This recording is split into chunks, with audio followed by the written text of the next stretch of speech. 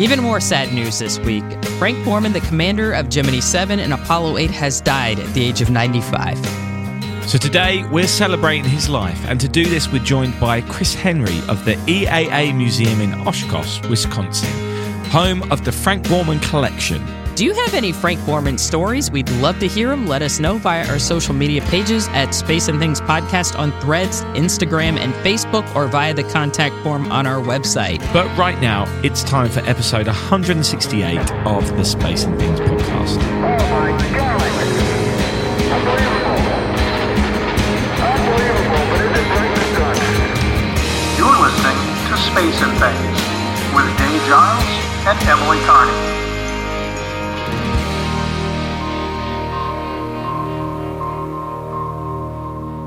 I'm Emily Carney. And I'm Dave Giles, and welcome to episode 168 of our podcast. How are you doing, Emily?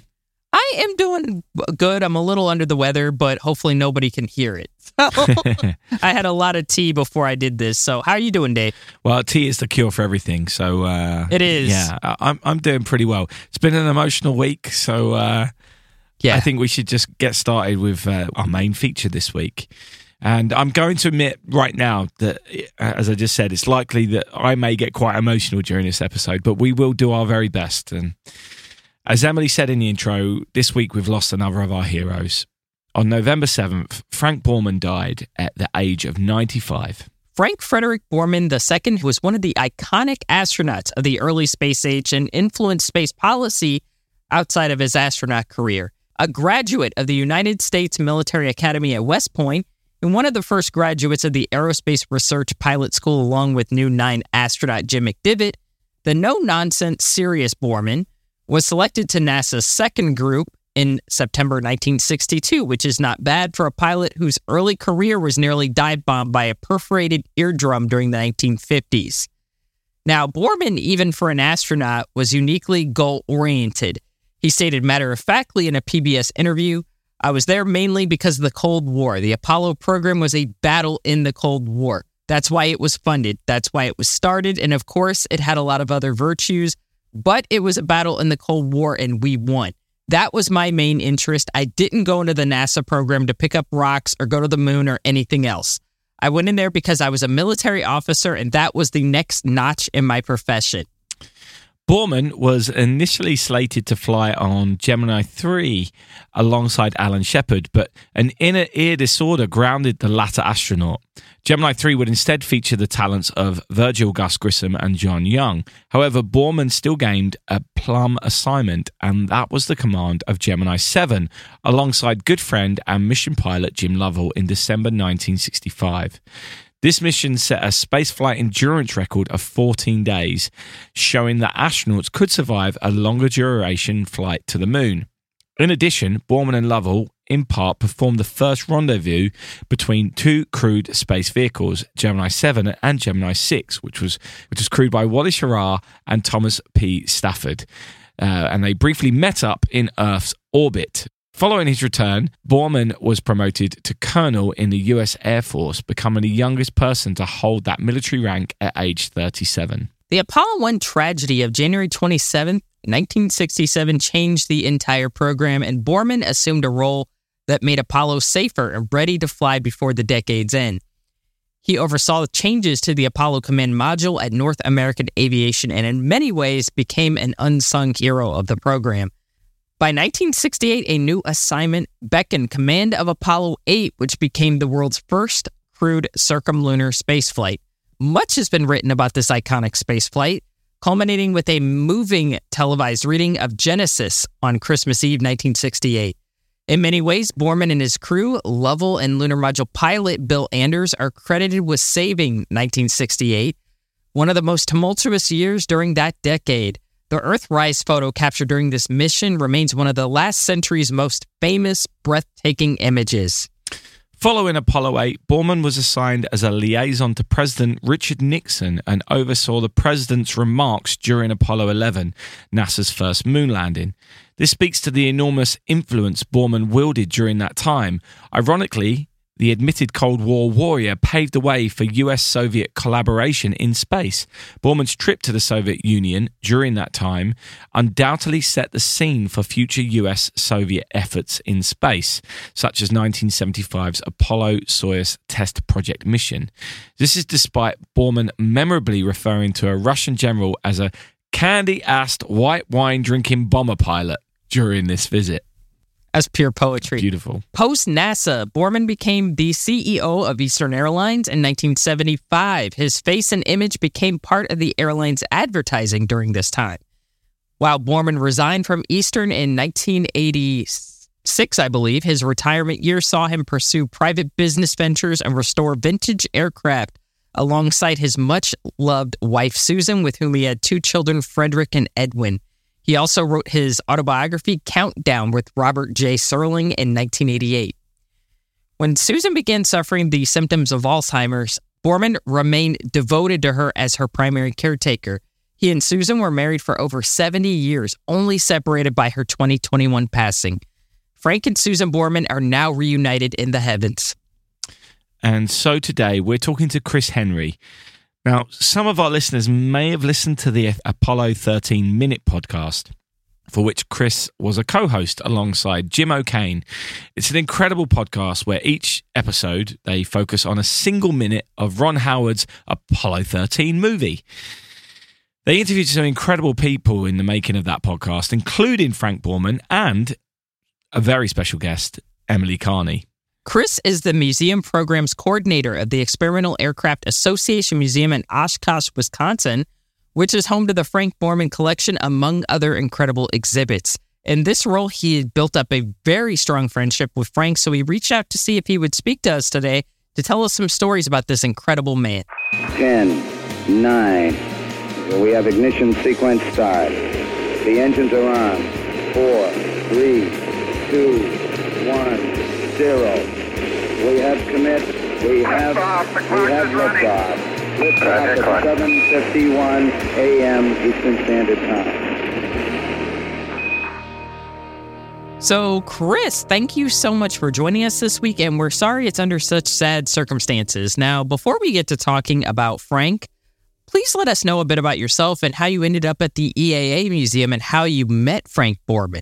Absolutely. Thanks for having me. And I agree. I wish it was under a better time. So a little bit about me. I've been an airplane nerd since I was probably about 7 or 8. Wanted to be a construction worker, oddly enough. And then I saw this movie called Top Gun, and that kind of ruined everything for me. So as far as a construction worker goes, went to school, became an air traffic controller, was a medical helicopter dispatcher. And then I did ATC for a while, and then I started working here. I'd been coming to the air show here since the 90s, but really always I wanted to work here. I knew this was where my passion was. So I started working here about 11 years ago. And actually started, when I started in the Apollo stuff, I would start with hosting some gatherings during not just the air show, but throughout the year in the museum, some reunions. A lot of times it was around our B-17 that we have. Right. So I was getting B-17 veterans. And then our CEO, Jack Pelton, had said, hey, we really should look at doing a reunion with Apollo 13. So I was like, yeah, that'd be really cool. And I didn't realize that what he was saying was, Chris, go reach out to these people. So it was really wild that I got to reach out, and I got to host 2 surviving crew members of Apollo 13 and Gene Kranz and a few others. Got to know them pretty well. They were just such wonderful people that coming back, we do a Space Day event every year here. And we get a different speaker. And I had reached out to Gene to see if he would talk in our museum. And he said, oh, I've just accepted to do something in Houston. However, I'll get you somebody. And I know a guy that would be perfect. And I said, okay. And that was it. I never talked to Gene again about the subject. And it was about a week later, I get a phone call, and somebody on a cell phone is really kind of garbled. And all I can make out is, that thing you need in October, I'll come speak at it.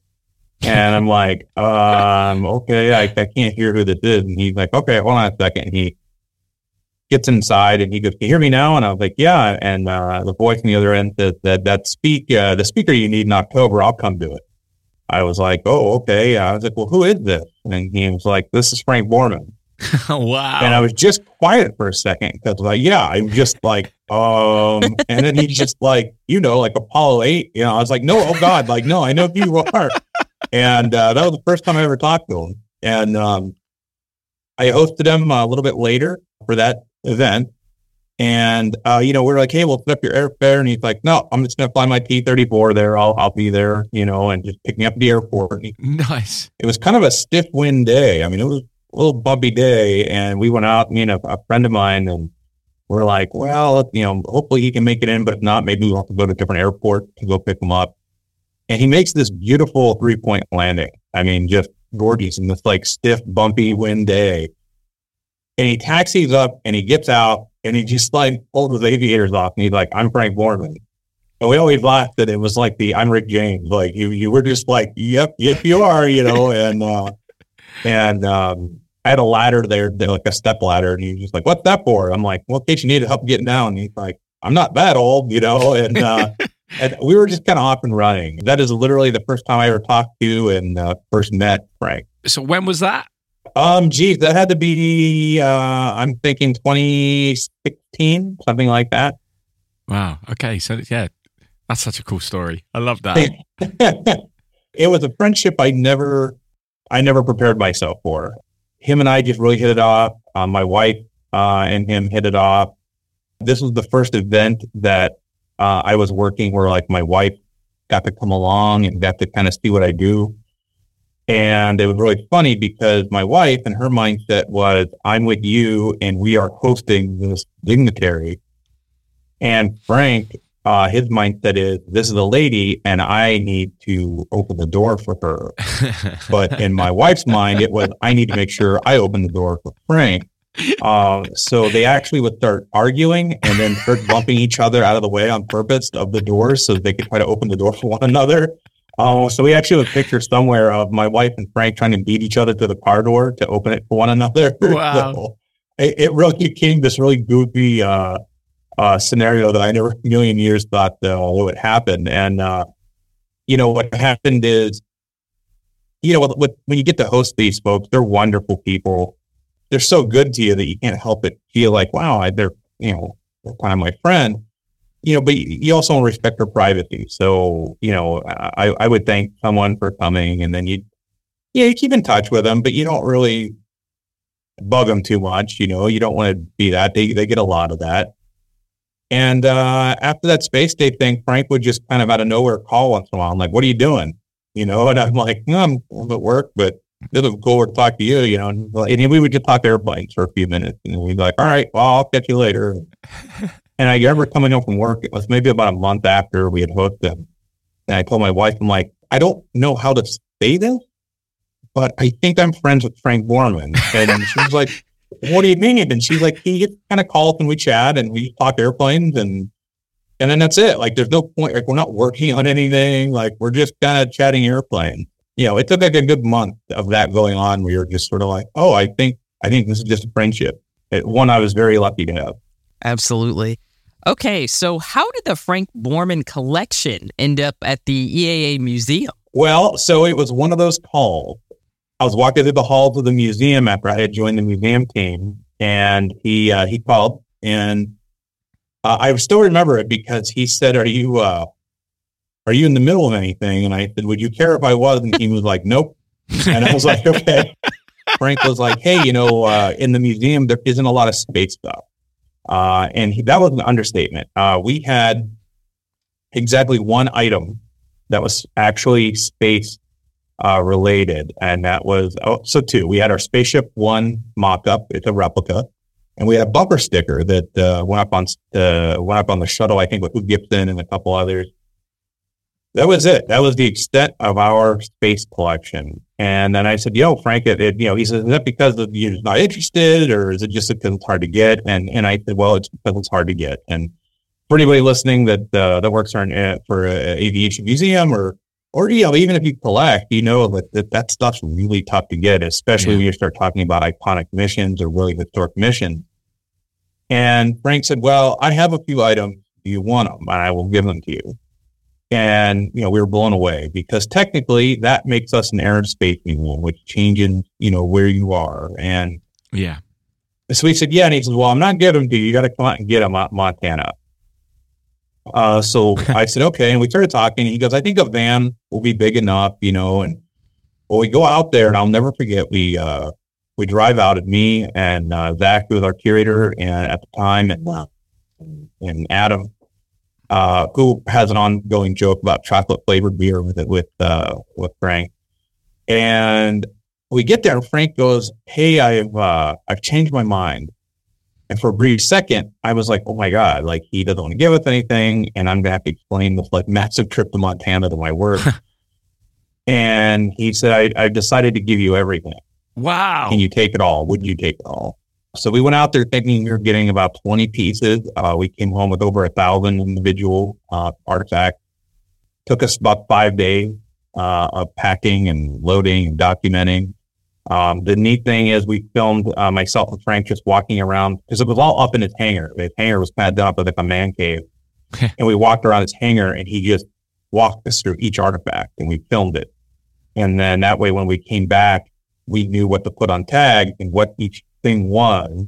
It was just funny because he was showing us like different photos of like dignitaries he met, and he'd be like, that guy or that person was really cool. And he'd go to the next one. He's like, that person was kind of a jerk, and he would just like keep going. I hate to have to interrupt you, but did he ever talk to you about the candy-ass Russian, white wine drinking Russian general that he discussed in Countdown? Yeah. That part in that book changed my life. Yeah. I swear to God. I read that book and I was like, this is hysterical. He almost caused an international incident. Oh, yeah. Did he talk about that? He touched on it a little bit, only that happened. And then it was funny because the first time when we were starting to fill out paperwork, I had never heard him use that phrase. We were filling out paperwork. He was like, oh, I don't want to, cause too much trouble. But, I want to make sure we get all the paperwork right. We were like, absolutely. But, I'm not a candy ad.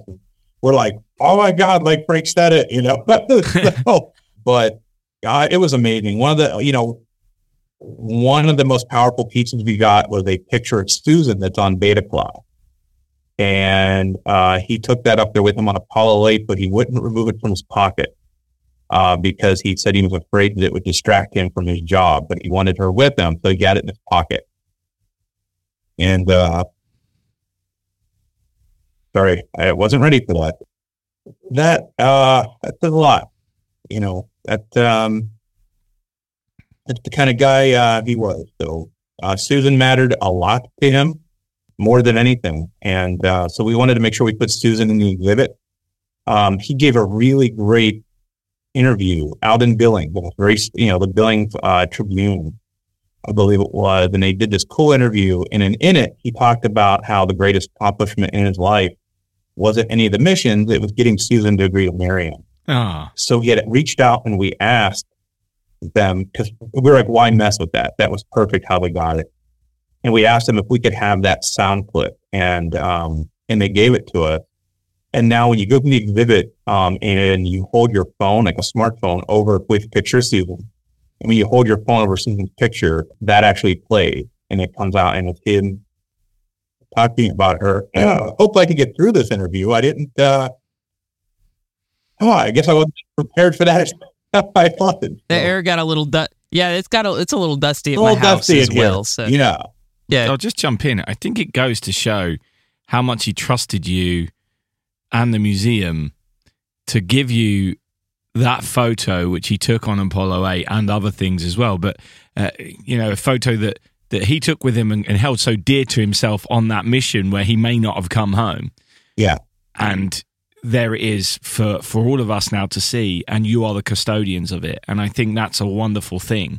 And certainly having it there with his voice as well, as you just described, makes it an even more wonderful exhibit. So you've completely justified his faith in you in displaying it, because the way you've displayed it, in my opinion.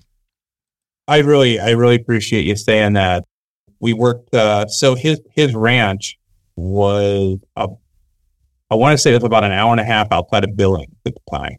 Now, A, it's beautiful. B, it was wintertime. And C, the closest town was an hour and a half away. That was it. Billings was like the closest town that had like stores and There was like a gas station in between, and that was about it. So it took us several days. We would have to get up in the morning. We were staying in Billings. So we would wake up, have breakfast, clean out the stores that we could find of all their packing material, tape, bubble wrap, everything. Because remember, we thought we were only getting like 12 pieces or 20 pieces, maybe.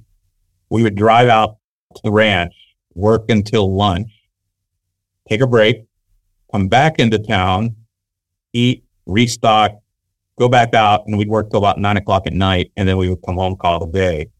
So we worked some pretty long days, and I told you that story to tell you that, we were kind of wiped out. We were kind of, you're done. We're all packed up, though. And we're getting ready to leave. We had to rent another truck. We had a rental truck that we had paid to weld the van. And as we're getting ready to leave, I'll never forget, he said, I'm trusting you with my life. Oh, wow. And, when Frank Wow. told you that, you're like, up until that point, like, we were like, this is really cool. These are going to be amazing on display. And, and to Frank, he was like, yeah. And he was pretty casual about it. But when we left, and he said, I'm trusting you with my life. Suddenly that got real. And then, we had, I can't remember how many hours it was to drive home. We weren't going to make it in one night. So I remember we slept in shifts so that we could watch the truck, because we were so afraid that, God forbid, somebody broke into this truck. We had it locked and everything, but we just slept in shifts. We're like, we can pull this for a night or two, so that there was never a night or never a part of the night where somebody wasn't keeping an eye on the vehicle. It was a rough trip. And I remember we got back, we immediately got an inventory together, and we built an exhibit. It was actually done in time for December 2018. So it was the 60th anniversary of Apollo 8. Yeah. He came out, he was a Wright Brothers speaker that year, and then he cut the ribbon. Nice. So we were almost like 60 years right on. And I'll never forget, he cut the ribbon, he dedicated the exhibit, and he was really proud of what we had done with it. And then that night at the banquet, he spoke.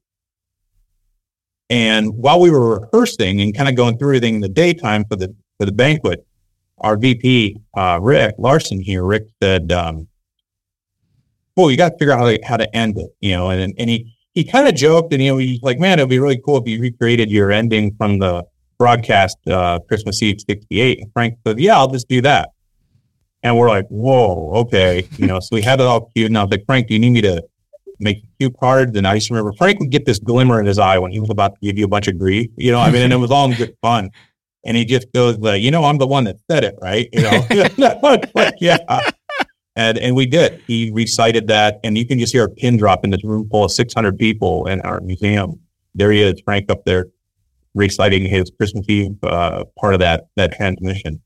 And then I had him back for AirVenture one year when we had I think we had 7 or 8 Apollo astronauts. We had Gene Kranz and a couple of guys from Mission Control here. And Frank calls me because I'm flying myself. We knew that. But he said, problem, there's weather between here and Billings. So he said, I either come 2 days early or I don't come at all. Now, normally in Oshkosh, Wisconsin, it is not hard to get a hotel room.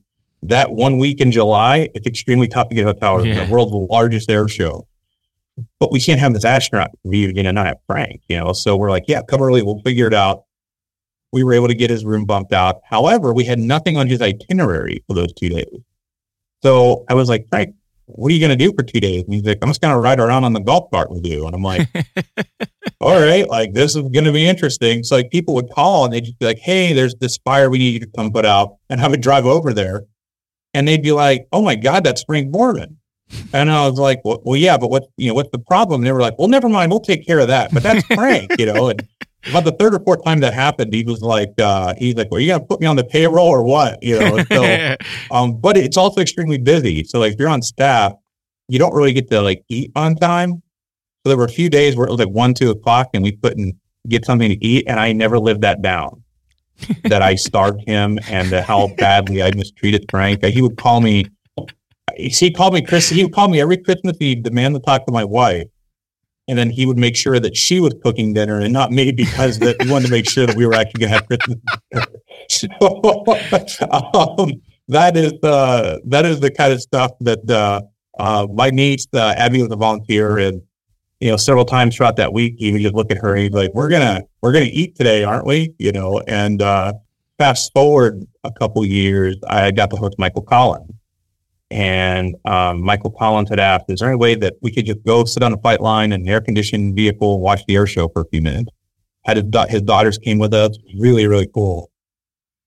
And he was having something to drink, air conditioning, watching the air show. And he had just had something to eat. And I'm just sitting there and I'm like, if Frank ever finds out that like Michael Collins ate on time and, well, I had told Michael Collins this and he's like, oh, I'm going to let Frank know. And he does.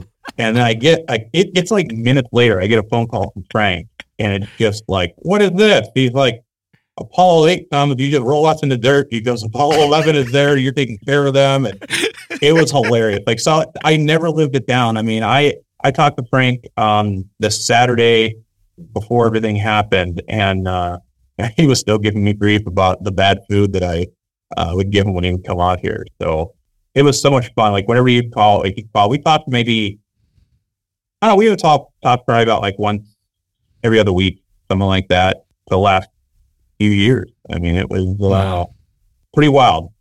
That is wonderful. That is really wonderful. Thank you for sharing these stories. Yeah, absolutely. I had a great time visiting your museum almost a year ago right now, and the exhibit's wonderful. A big part of it is his role in Apollo 1. Obviously, you've got some great artifacts there. Did you ever get him talking about that or about his relationship with Ed? Because they were close, weren't they? I mean, and there might be some folks that would pop up to be the same level as Ed. I feel that Ed was always his best friend. And Pat was very close with Susan. They were very, very close. And a couple of things, I mean, he did talk about the Apollo 1 fire. I'll be honest with you, I could tell that I think it still hurt him. I think he was still affected by it, but he did tell me that when you see like From the Earth to the Moon depicted it, that it depicted it very real, that when they were going to do the investigation, that Jim Webb said, don't worry about protecting me, don't worry about protecting anybody. You work for Gus, Roger, and Ed during this. He did tell me a story that I think maybe was in the more recent book about basically him helping Pat persuade the White House that Ed was going to go to West Point to be buried. It was pretty accurately depicted in the book that I read. His story matched up really closely with that. There was some disputing about where he was going to go and where his wishes were to go. So I could tell it still affected him. Ed was his friend. He said the one thing that I thought he said that was always powerful was that if they ever decide to put a picture of an astronaut next to the word in the dictionary, it should be a picture of Ed White. Nice. I always thought that was pretty cool. Somebody here asked him once about could he talk about Ed, and he almost verbatim gave the speech from the Earth to the Moon when he's telling the jury or the hearing about what the astronauts were like. It was incredible. So, when you made friends with Frank, you made it for life, and Ed White, I feel, was probably his best friend. But he did talk about the investigation. I'll tell you that we were out at his house, and he had banker's boxes. He was very organized. Frank had files and everything that were coming to the museum that we were working with. And I just remember he had one box it was a banker's box that just had Apollo 1 on it. And I remember we would not, out of respect for Frank, open it in front of Frank because we just didn't want to do that. Where the other stuff we would open it up, just kind of see what was in there so we can kind of take a couple pictures real quick and say, okay, we got this stuff, let's put it in the truck. For that one, we just took a picture of the box and with the label, and we just didn't feel it was appropriate, and we didn't want to, we didn't want to offend Frank. And there's nothing top secret or crazy in there. It was all the paperwork, the research, the notes he took, and then the hearing, like the prepared books, I guess you would say, for the hearings and things like that. So we have those in our archives here. Wow. I mean, that's quite an honor to have all that, isn't it? What real honor. It is. To be trusted with that from what I consider giants. I mean, his exhibit sits right next to the Angle exhibit for Joe and Jeannie, and those are giants of space flight right there. And to trust you with it is very special. It's always funny, and I'd love to hear your comments because you guys have both been in it. Because I'm sure we all have favorite pieces. Like one of my favorite pieces is literally a picture that Susan took of Frank, Jim, and Bill from across the road, the quarantine road. You know, it was like the night before their launch, and like the Saturn V in the background all lit up, and they're just standing across the road like you see in Apollo 13. And it was just snapshots Susan took. And to me, it was incredible. I mean, that whole journey was incredible. I think it's one of those things that you know while you're doing it, like, this is insane. And the exhibit from a museum professional standpoint is something I'm always going to be proud of. The friendship is something that you can't be friends with someone like that and not be changed. He want to be a better person. He really put me on a track to get healthier, both, physically and mentally. And, I went on a crusade to get healthier and lose weight and just kind of get a little bit more trim. And Frank would actually call me it was about every week or so, to check in to see where I was as I was losing weight. And also to threaten my life that if I ever went the opposite direction, he would, quote, come beat the shit out of me. That's an old man who could do damage. That's not like a regular old man threatening you. That's an old man who can actually kick an ass. He would do it. So that would inspire me to. Yeah, I would not want him mad at me. Oh my gosh. Yeah. So, but he was a great guy, and he really truly made you want to be a better person. The way he treated Susan, it made me want to, reassess, like, hey, I need to be a Frank in my marriage, and be better, and I need to be better to my friends and coworkers and be better as a professional. I mean, everywhere you could think of, you couldn't spend time with someone like that and not sit back and assess of like, oh, wow, I could do this better. And then you'd see Frank when he was hit by something, and then how he would react, and you're like, wow, that is, for lack of a better term, that is a man right there. And and I mean that in the sense of like, that is a guy who he should strive to be like. I mean, he was really something else. I can't say enough high praise about him. And again, then the friendship was so unexpected, but I'll cherish it. I mean, it was something that every phone call, I had a nugget of wisdom. And I had one that he said about Deke Slayton. He said, a person who never cheapens his integrity is someone to be valued and looked up to. Nice. And I think Frank also fit that bill. He never realized it when he said that. The other thing he told me was, I can go back. I used to keep notes, and he would tell me something kind of quirky or funny. I had a folder just called Frank said this to me today. My phone. So, he also said, spend your life having fun, because when you get old, the most important thing you'll have are your memories, so make sure they're good ones. And that's one that I really enjoyed. So I love that. Okay. So we've had some questions from our Patreon subscribers. Ann Saderquist sent this in. What about the influence that Charles McGee, I believe General Charles McGee, had on Frank in his career? If Chris knows any of Frank's favorite assignments during his military and NASA career, I would also love to hear about that.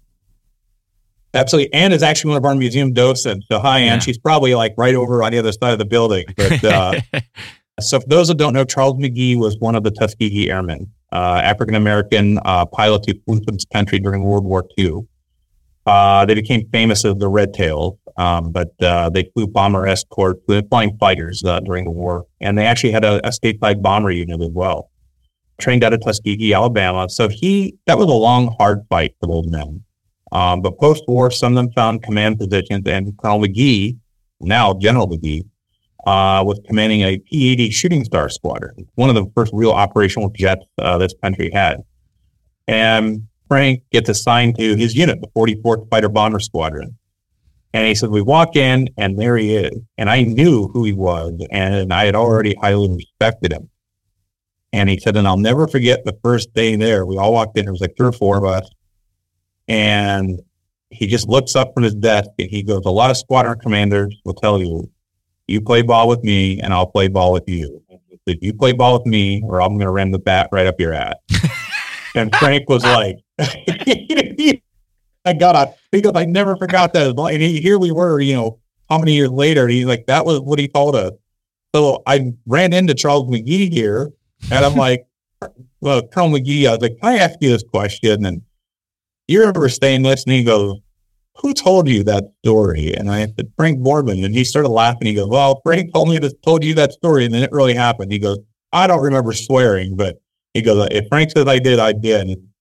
We actually called him with Frank on the line, and Frank's like, you're the one that said it, you know. So, but until the day we lost both of them, Frank said that General McGee, was one of the greatest leaders he ever served under in the Air Force and at NASA. The P-80 shooting star was one he was very proud of being associated with. And I think each of his space missions, what he was very proud of, he was very proud of Apollo 8. Apollo 8, it was pretty much a flawless mission. And that was something he was very proud of. He wanted it to be the perfect mission. What I think a lot of folks don't always realize is that it's a mission that arguably is one of the most important space missions ever flown. He was very proud of that. We had another question from John Wisenhunt, and I think you've kind of covered this, but I think it's a good question. He said, much has been said about Borman's direct, no-nonsense management style. As he became an aerospace elder statesman, such as his EAA and Oshkosh work, did he seem to mellow somewhat? When it came to business, I think some people sometimes felt or thought that it was, with the cold or whatever, and not that at all. He's very warm, very nice guy. But he wants a schedule, and he wanted to hit your target. And to be honest, he was trying to get the target to you. Yeah. You've invited him here, you've flown him here. He was very much a time oriented, where like I would literally hack the time. So if I was supposed to pick him up at 10, and I was there at 9:58, I'd go around the block so that I would roll up right at 10 o'clock, and he'd be like right on time. When it came to like what I would say the business of like the show, or where he was here and he was, guest speak, he wanted to be on time and prep. But as far as like what I would say personality, it surprised me how humorous he really was, and how warm. Because I guess in my head I'd picked up that like this guy's gonna be no nonsense all the time, and no, he was no nonsense about like the job at hand. Like let's go up and give a wonderful talk, and I want to hit this mark for you because I'm representing Apollo. I'm representing all the astronauts anytime I talk. But when it came time to like, okay, that's done, he's going to give me grief over bad food or poor choice in apple crisp that I gave him or something like that, and have a good time with that. So hope that answers the question, but I could see absolutely where he was mission driven. He wanted to do a good job, and he didn't want anybody to say, hey, Frank didn't hit the mark or the performance wasn't there. He wanted to make sure people had what they were expecting. I'll tell you a fun story. We were in a gift shop, and he was very wonderfully giving. Like he was just very giving with his time. Like, people would come up and want autographs, and he would absolutely. I mean, just happy to do it. And we tried to, shield as much as we could. People were always gonna get by, and Frank was pretty like, if it wasn't during the air show, if it was an event he was here for, and there's 150 people here to talk, he was like, let him go. I'm happy to sign stuff. If we're talking a few thousand people, then we had to like get him out of here, But we were in the gift shop at one time, and there was a guy who was not sure we had landed on the moon. Wow. Approached Frank and said, I don't think we actually landed on the moon. And he goes, but you don't claim to have landed on the moon, so I don't have much of a problem with you. And Frank is trying to buy a book, and he's like, okay. And he goes, well, can I have your autograph? And Frank said, well, if I didn't land on the moon, why do you want my autograph? And he goes, well, in case I'm wrong. And Frank's like, well, catch me after the talk because I don't have a pen on me. And we go out and get my car, and I'm starting it up, and he just kind of gives me a nudge. And I look over, and he's holding a gold pen, and he was like, I have a pen. He's like, if you're going to be stupid, at least be consistent. So I'll never forget that. So I do not believe that gentleman got his autograph, but it was a good time. That's amazing. All right. So what do you think his peers would say of Frank? I had that chance to spend some time with his peers, and I think the biggest thing is they all had a level of respect for him. He was one of the guys, if that makes sense. I mean, they would joke with each other and stuff like that. when it came to the work, it felt like if you wanted it done, just put Frank on it. I mean, one of them actually said, "You're never going to have to guess what Frank is thinking because he's going to tell you." Yeah. But that there was definitely a level of respect for his work, both in quality and that he would get it done. Just put him on it and stay out of the way, and Frank will take care of it. And that's what I picked up. The only other person I felt that same level of respect, as far as like put that person on it and they'll just get it done, is they all felt that way. At least to me, it feels like they felt that way with Gene Kranz. Gene's boss. He'll take care of you. So obviously you mentioned earlier that Frank's claimed that his greatest achievement was getting Susan to marry him. But beyond that, what do you think, perhaps career-wise, what do you think that Frank would most like to be remembered for? Matt, that is a loaded question right there. Everything I ever talked to him about, he was just very proud of the work that he did on Apollo 8 and Gemini, of course. He was very proud of his time at Eastern. And I know that if you dig into airline history, that, got into a pretty rough time for all airlines. I mean, it was a very interesting time with the airline industry was growing. But to nail down one thing, that's a pretty tough one. But I'll be honest with you, I think he's very proud of the mission he did. But I don't think he hung his hat on it. I think it was what's next. It's hard to even think of something he's more proud of than Susan, to be honest. Yeah. Wow. She absolutely meant the world to him. That was his world. I know there's people out there, obviously the Apollo astronauts and Gemini astronauts that knew him at a different time. And I'm sure at that time, Gemini, Apollo, and the mission at hand was important. Hopefully growing young people's interest in aviation was very important to him. I mean, that's why we have what we have. I mean, if you think about it, that could have very easily gone a different way in a different direction. And Frank knew that. He was very aware of the value of space artifacts. But instead he wanted them somewhere where everybody could see them. And he told me, like, hopefully some kids will come in here and they'll want to pursue their dreams, whether it's in space flight or wherever. To nail down one thing, that's tough. That's tough. I mean, he's proud of I know he's just very proud of certain portions of his life. West Point, he's very proud of being a graduate from there. But I think complicated. It's just so hard to think of something outside of Susan, to be honest. So sorry, that's probably not an answer. I think it's a great answer. Yep, shows us his heart. Absolutely. Chris, thank you so much for joining us today and sharing these stories. This has been absolutely amazing and no less than he deserved, in my opinion. Well, absolutely. Thank you. And I appreciate it. Hopefully you guys listening enjoyed it. Thank you. Very fortunate to get to know him and get to hang out with him and get rogue calls giving me a lot of grief about my poor choice in desserts, things like that. But I appreciate you guys asked me to come on too. It turned out that maybe it was a little bit of healing that I needed as well. So thank you. Well, thank you for joining us. We appreciate Absolutely. it. Thank you. 77 Houston, can you still read us? Sorry to disturb your lunch, but we have a message here we think you'd be interested in. We're coming up on a special time here.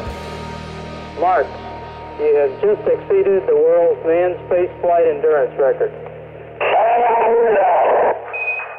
Okay, Emily, number one, that was just an amazing interview. And Chris shared such incredible insight there into what clearly had become a very cool friendship between two people, which is just amazing. And hearing Chris talk about it blew me away. And there was definitely some dust in the air. Yes, a few moments. But with every story, it just reinforces what I already feel like I know about Frank Borman, which is we don't have enough Frank Bormans in the world. No. I was talking to my husband last week. This is kind of a diversion, but I was talking to my husband, and I was just talking, like, I feel like that entire generation, that generation born in the late 20s and the early 30s, and especially the Apollo guys, I feel like when they made that generation, they were just built way differently from other people. Like if you look at somebody like Frank, this was somebody, even for somebody of his time, an astronaut of that era, I feel like he was very unique in a lot of ways. Like he was very mission oriented, and he was always just devoted. And I think he was devoted to everything he did. You know, whether it was the mission he was on, you know, even Gemini 7, which frankly does not look like a lot of fun. Having to sit with somebody for 2 friggin' weeks, not my idea of something I'd want to do. Let's just be real. I'd love to go to space, but I would not want to replicate that mission anytime soon. Even if it was with my husband, I would not want to do it. We would murder each other by the end of it. So the fact that he was dedicated to taking that through to me in the 60s is just incredible. But this was somebody who just kind of, for me, it really sums up, almost defines the word devotion. I mean, and to his family as well, and to Susan, to his wife. You know, that is a legendary marriage. They were together for like over 70 years. To me, that's just one of a kind. You don't hear about that. It's so beautifully portrayed in From the Earth to the Moon. David Andrews and Rita Wilson do such a good job. So much so that I thought it was dramatized. But then you find out it wasn't at all. And perhaps actually the reality was even more intense than how they portrayed it. That love between the two of them, so strong. And I find that fascinating, both for him and Jim Lovell in this instance, especially Frank, though, because Frank's such a hard man, right? He's such a hard exterior, I should say, very hard exterior. Does not look like an inviting person, you know. And yet a big softie. Yeah.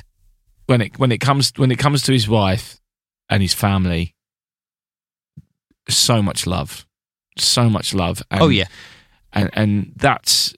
I think, I don't know if it's because the more you read about him and the more documentaries and hearing stories like what Chris has told us today, I feel like I knew Frank better than most of the other astronauts, because there are these personal stories that have come out which just show him to be such a human being that you'd want to be like him. Exactly. And he's one of my ultimate heroes, and I'm absolutely gutted when you sent me the text on Thursday night. Was it Thursday? Yeah. It was Thursday, wasn't it? Yeah, it was Thursday. I was a mess. I'm very sorry. Mess. I just didn't want you to hear it on like Twitter or something like that. You know, by somebody who was like, you know, just random. I'd rather you hear it from somebody you knew before you heard it on social media. Someone on Twitter earlier that day had posted, who I knew Frank, posted in celebration of Frank, not explicitly saying what had happened, and in my head I was like, oh no, I have a feeling, and then when you confirmed it, I was like, oh god, genuinely, this is one of the big hardest ones of these we've had to deal with since we've started doing this podcast. Yes. I just think the world of him. I just think he's an absolute beast of a human being that I'm always going to look up to. And when we have interviewed so many different people about the Apollo program, the amount of times, or when I've read books, the amount of times that Frank Borman seems to be the hero. He's a main character. Yeah, he is a main character. Yeah. The amount of times he saved a day, the amount of times he saved a day or did something, you're like, hang on a moment, Frank did that? That's what? That can't be right. He did that as well. Just amazing, and the world really has lost a giant. I think you said it in your obituary at the start. You know, it certainly seems like the end of an era with him. I know there was others around who were with him. This is a big one. This is a real big one. I've always loved Frank, and I love his book, Countdown. It came out many years ago, but it's still probably available on, my guess is Amazon used books or something like that. So if you can find his biography or autobiography, I would highly recommend it. It is a really good book. Another book that really I like that captured him was Chasing the Moon. The Chasing the Moon, the book that went with the companion to the documentary. And I really loved how that book sort of framed him as kind of the hero of the Apollo program, because when people think, and this, I don't want anybody to take this as a diss to Neil Armstrong by any stretch of the imagination.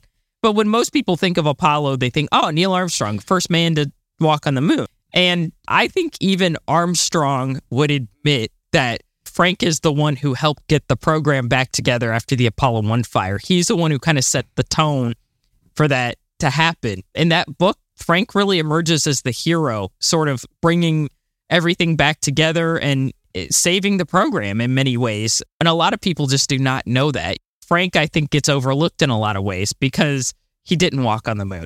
He also, I think, promoted sort of a kind of healing in the program as well because, there was a lot of anger after that happened, understandably.